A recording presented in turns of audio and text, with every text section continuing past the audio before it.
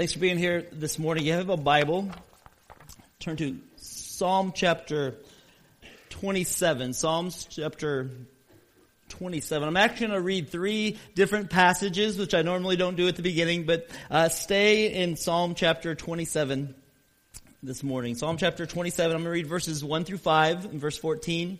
Then Acts chapter 2, 42 through 43, and Revelations 5, 11 through 13. But Psalm 27, it's on page 460 of the Pew Bibles. Psalm 27, verses 1 through 5 says this. The Lord is my light and my salvation. Whom shall I fear? The Lord is the stronghold of my life. Of whom shall I be afraid? When evildoers assail me to eat up my flesh, my adversaries and foes, it is they who stumble and fall. Though an army encamp against me, my heart shall not fear. Though war rise against me, yet I will be confident. One thing I have asked of the Lord, that will I seek after, that I may dwell in the house of the Lord all the days of my life, to gaze upon the beauty of the Lord and to inquire in his temple. Wait for the Lord, be strong, and let your heart take courage. Wait for the Lord. And they devoted themselves to the apostles' teaching and the fellowship, to the breaking of bread and the prayers. And awe came upon every soul. Then I looked, and I heard around the throne and the living creatures and the elders the voice of many angels, numbering myriads of myriads and thousands of thousands, saying with a loud voice, Worthy is the Lamb who was slain, to receive power and wealth and wisdom and might and honor and glory and blessing. And I heard every creature in heaven and on earth and under the earth and in the sea and all that is in them saying, To him who sits on the throne and to the Lamb be blessing and honor and glory and might forever and ever. And the four living creatures said, Amen. Let's pray. Holy Father, Lord, thanks for your word. Lord, thanks for the chance we have to gather at the beginning of a week to hear your word, to sing your word, and to be together. Lord, I pray the Holy Spirit right now, you just remove every distraction. Help us to open our hearts to you. And help us to see the greatness of the ability to gather. And you just encourage our hearts. Lord, may the words of my mouth and the meditations of our hearts be acceptable to you. In Jesus' name I pray. Amen.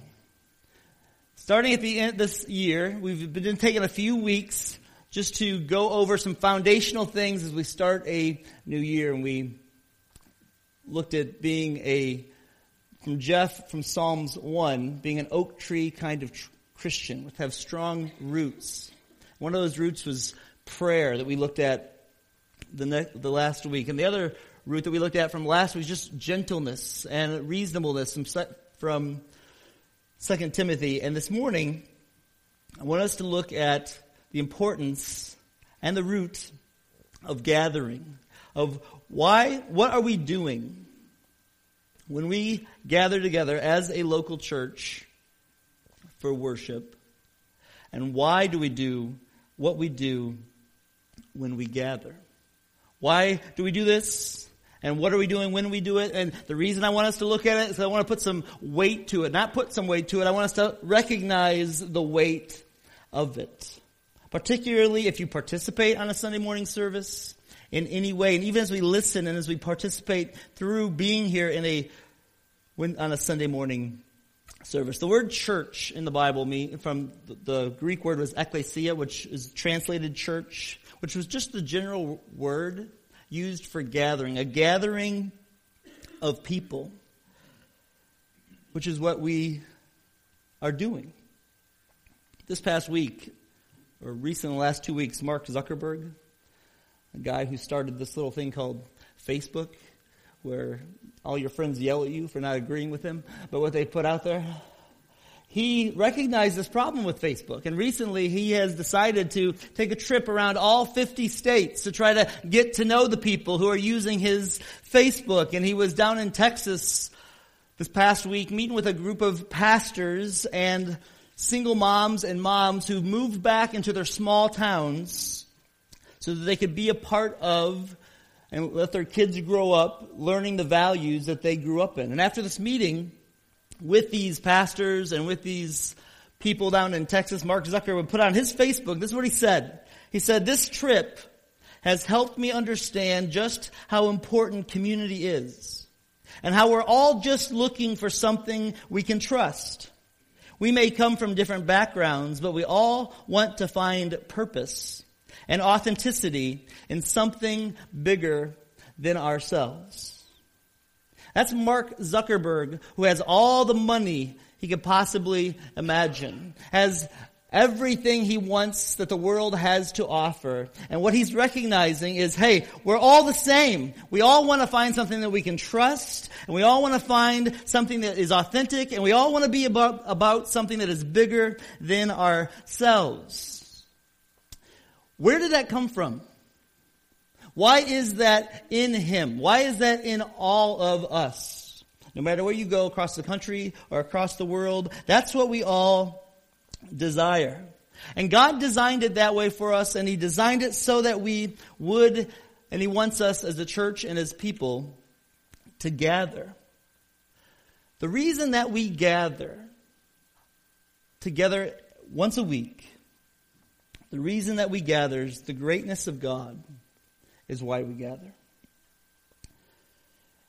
Psalms 27 says in verses 2 and 3, the author says, "When evildoers assail me to eat up my flesh, when there's adversaries, when there's foes, when there's people who are trying to make him stumble and fall." I mean, we get that, don't we? That's how most of us would say we spend our life. You go to work, there's all kinds of people, including yourself, just trying to make it through. Sometimes we're our own worst enemies. There's difficulties. There's darkness. Life is difficult. Life can be hard. When we read Psalms 27, 2 and 3, we get that. We understand that part. We sense and feel regularly that reality.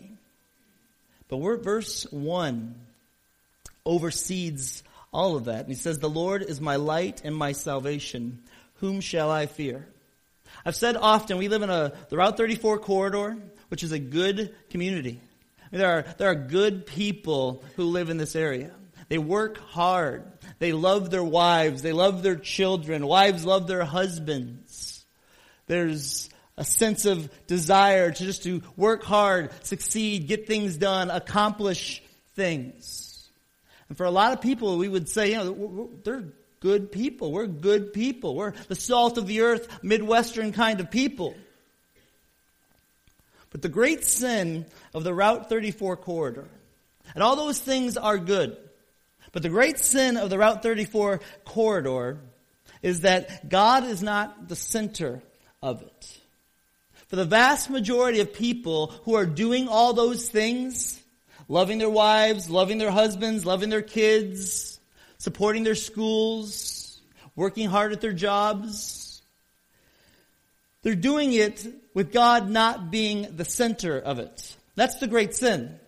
What we are called to do is have God be the center of all of our lives. And that's the problem. God isn't the center of all of our lives. And so we need to gather because we need to see that God is great, and the greatness of God is why we gather. The Bible says, "The Lord is my light."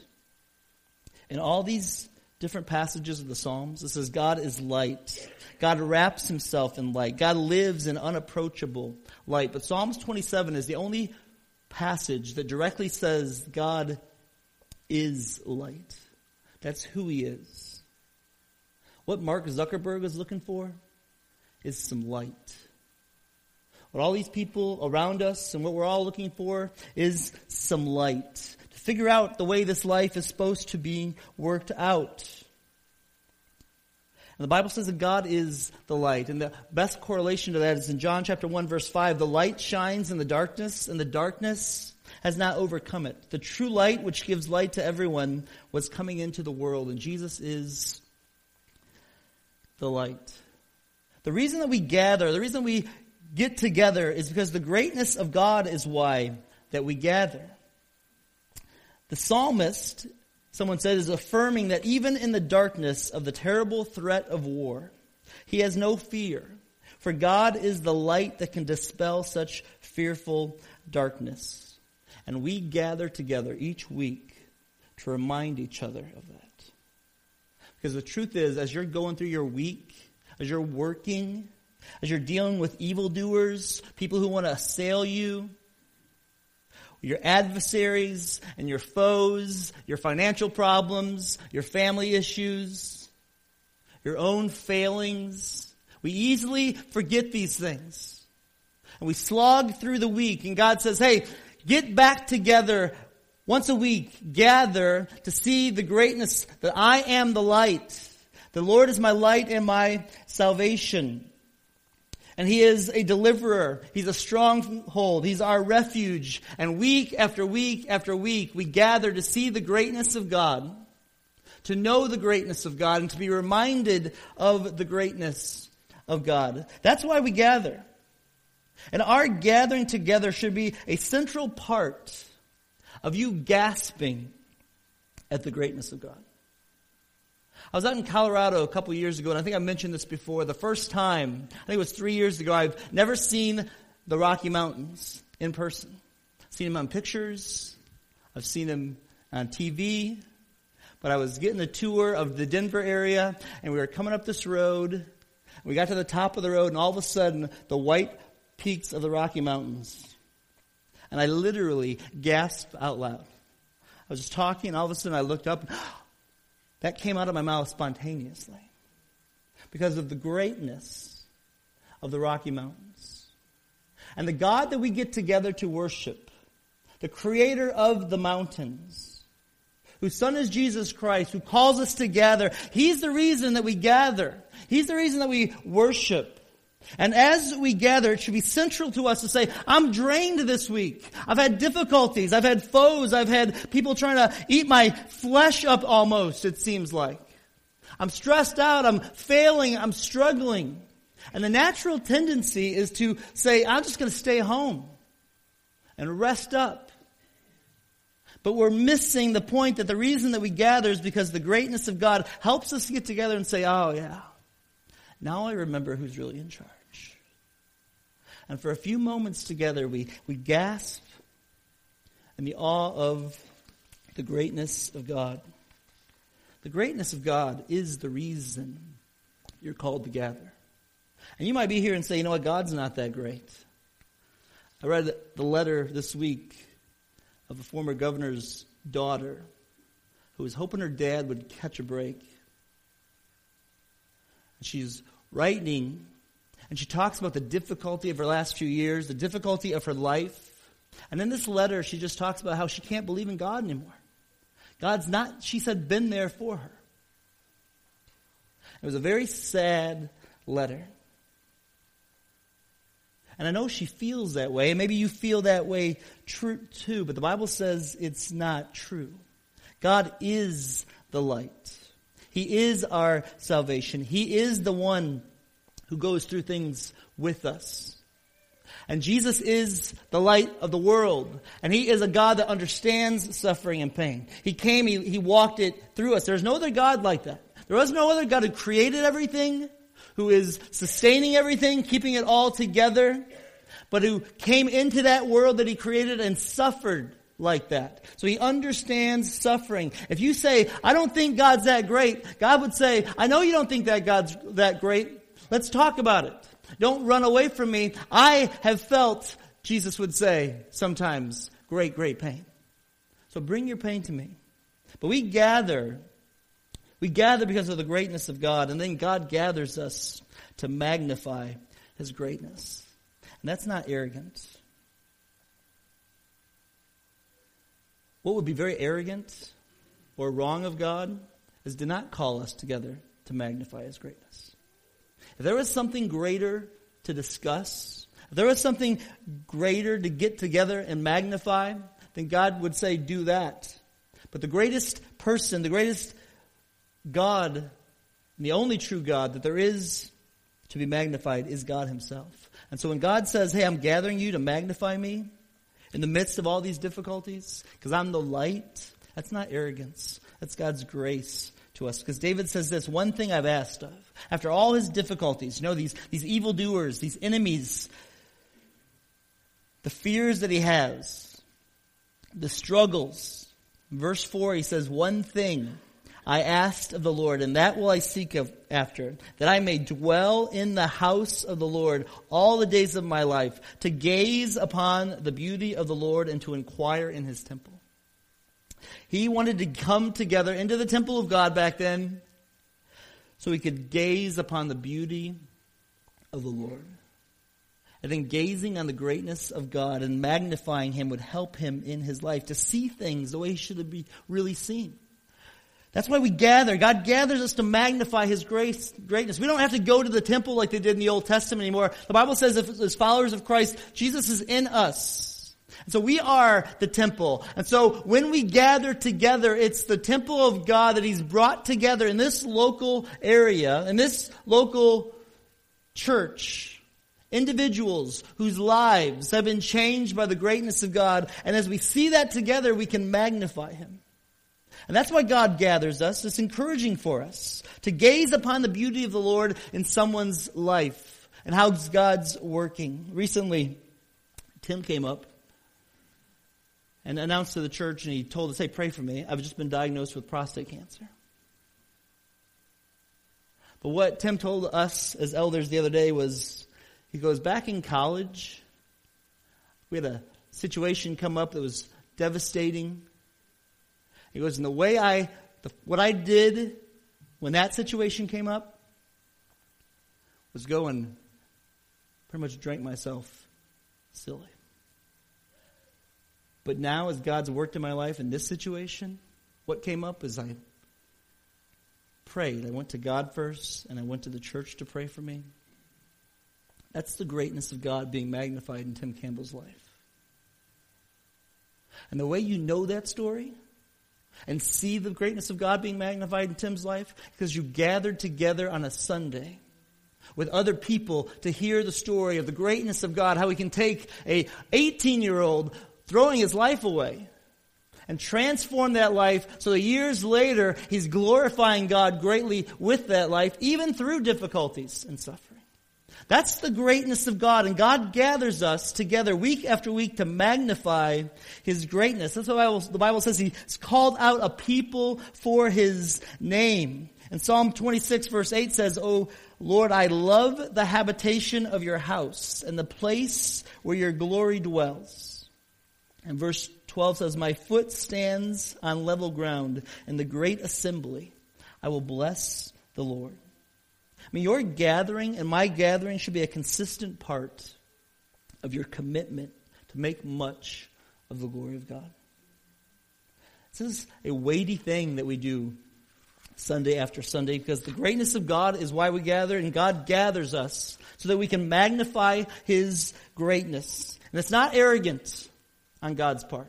It's very good for us. As a matter of fact, your participation in gathering is a great gift of God's grace to you. Because it says in verse 5, "For he will hide me." As David went into the temple and as he dwelt and gazed upon the beauty of the Lord to inquire in his temple, then he prays and it changes. And he says, "For he will hide me in his shelter. In the day of trouble he will conceal me under the cover of his tent. He will lift me high upon a rock." I mean, the Bible does say in Hebrews chapter 10, and sometimes we feel like we're getting beat up with this, but it says, "Let us hold fast the confession of our hope without wavering. For he who promised is faithful. And let us consider how to stir up one another to love and good works, not neglecting to meet together as the habit of some is, but encouraging one another, and all the more as you see the day approaching." We're called by God together. So don't neglect it. And even in the early church, there was still an issue of neglecting it. Our worship gatherings here at Cornerstone last about 75 minutes. Just a little bit over an hour. From a week that has 168 hours in that week. And if we really believe as Christians that God is to be the center of our lives, that we were created to glorify him, he gathers us to magnify his greatness. And the participation in his gathering is really a gift of grace to us. Do you know what the percentage is of 75 minutes of your week? Really? It's about 0.5952% of your entire week. For most is spent gathering together and worshiping and magnifying God. It's not that much. But in that little time, much is being accomplished. It's a gift for us. It tells us that we're not alone in the struggle. It tells us that we're not alone in the battles of life. And God says, hey, I want you to get together. This is for your good. This is for you. It's to help you. It's to encourage you. You're not alone. And as I work in your life, I want you to magnify that and show that to other people. There's an old Swedish proverb that says a shared joy is a double joy. And some of you know the reality of this. You've come into church, you're dogging it, you're fighting with your kids the whole way, you're yelling at your wife, you're angry, you walk in, all of a sudden everybody's happy and sitting all nice to each other, and you're miserable inside. And somebody gets up and they read some scripture, or you hear a song, or the Word of God speaks, and you know you got some work to do on the way home, but you're not walking out the same way you came in.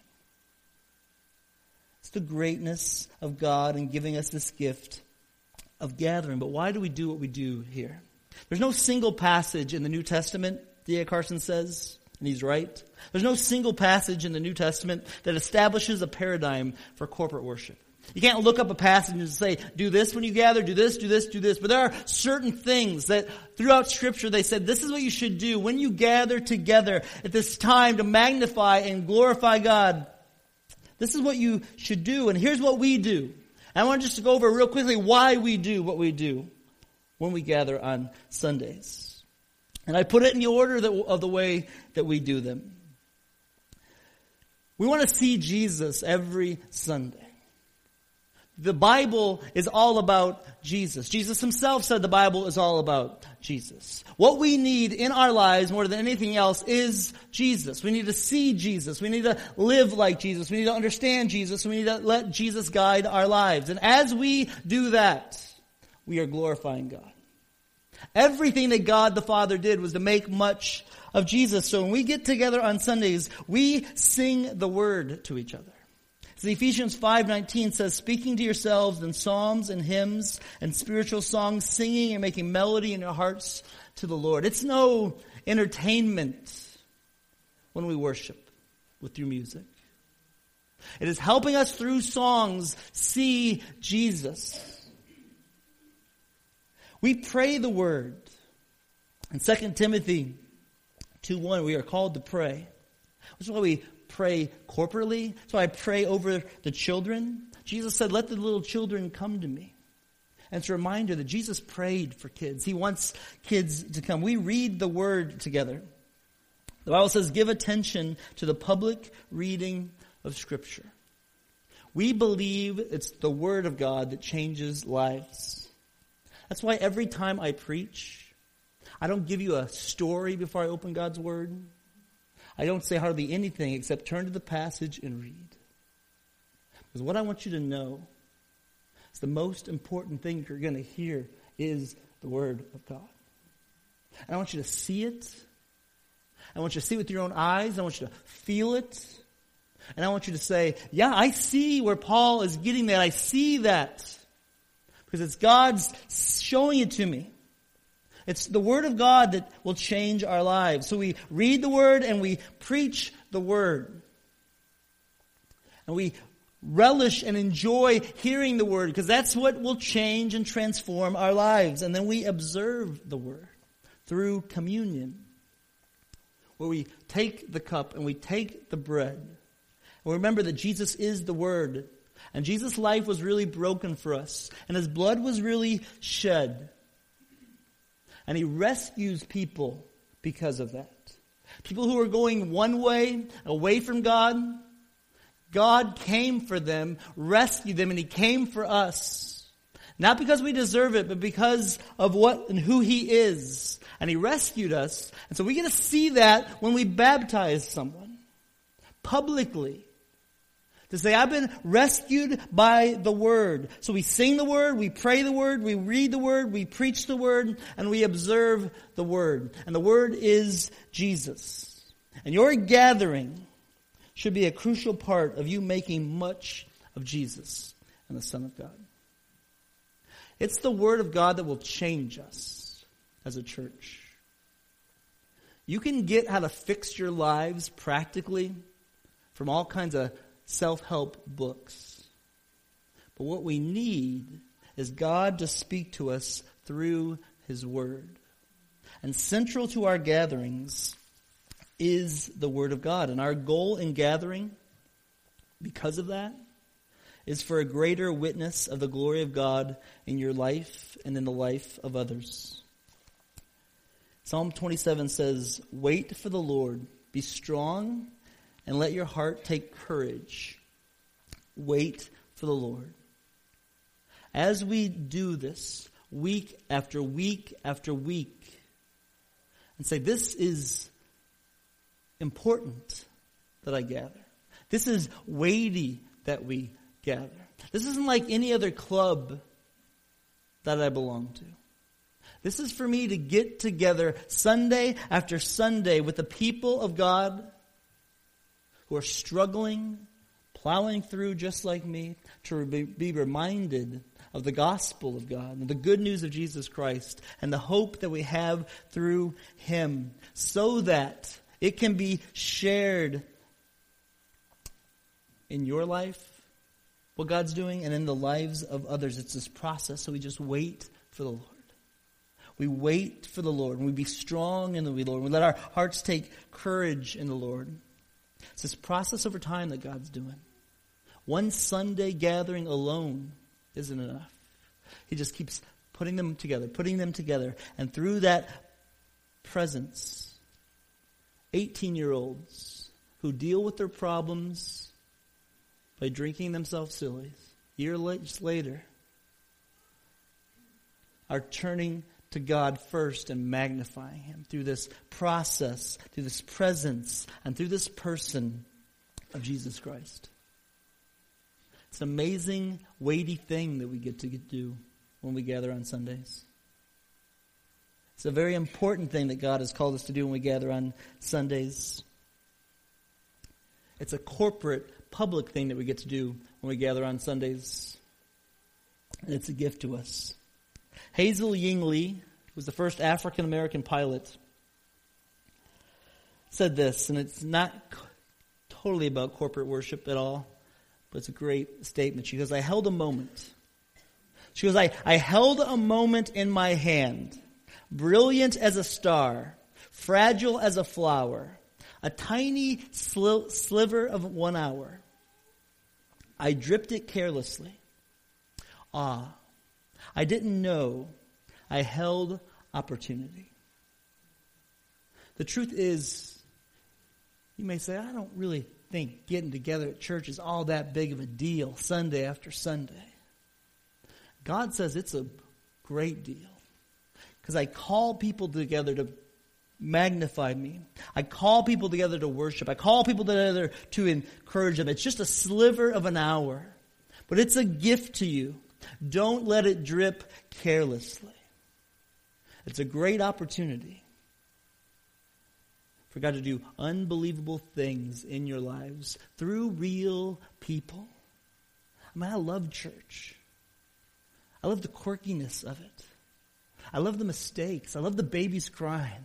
I love when someone drops their Bible. I can't find it and flip through. I just love it because it's real human people with the Spirit of God in them coming together for the purpose of worshiping God. If you don't see it that way, ask God to open your eyes to that He would help him see God, see Jesus through what we do here, and say, I want more of that. I want to feel the weight of that. I want to see God through our gatherings. Your corporate worship is a call for a special proclamation that it is to be carried with a humble perseverance. And what we get here is to be shared with a broken world. People who are longing for some hope and some help. So this isn't a waste of time. This is life for us. This is where we find encouragement. This is where God speaks to us in many ways.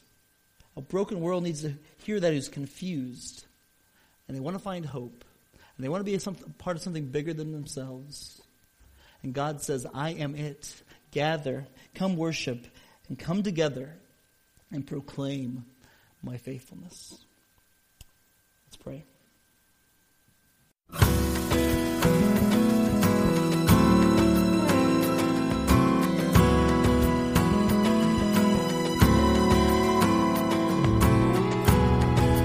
Palace in the land of mercy, the king looked out from his throne. He saw the sick and the homeless and hungry. He saw me lost and without hope,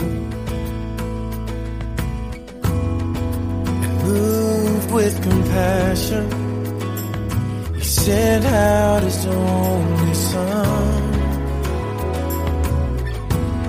with the invitation to come.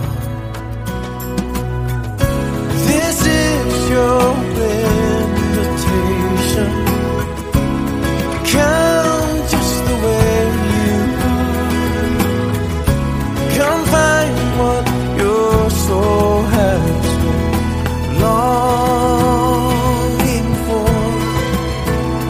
Come find your come join the feast. Come in. This is your invitation.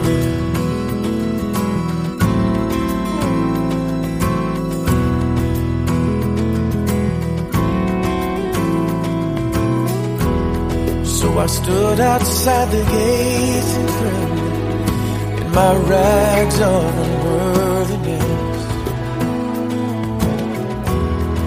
afraid to even stand at a distance in the presence of holiness. And just as I turned to go, the gate swung open wide,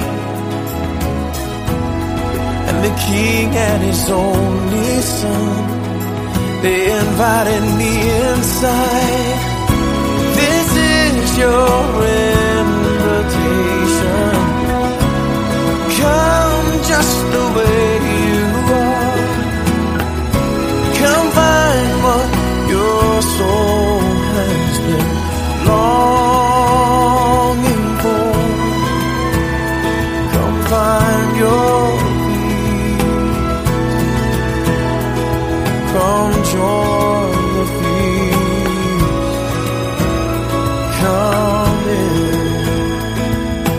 This is your invitation.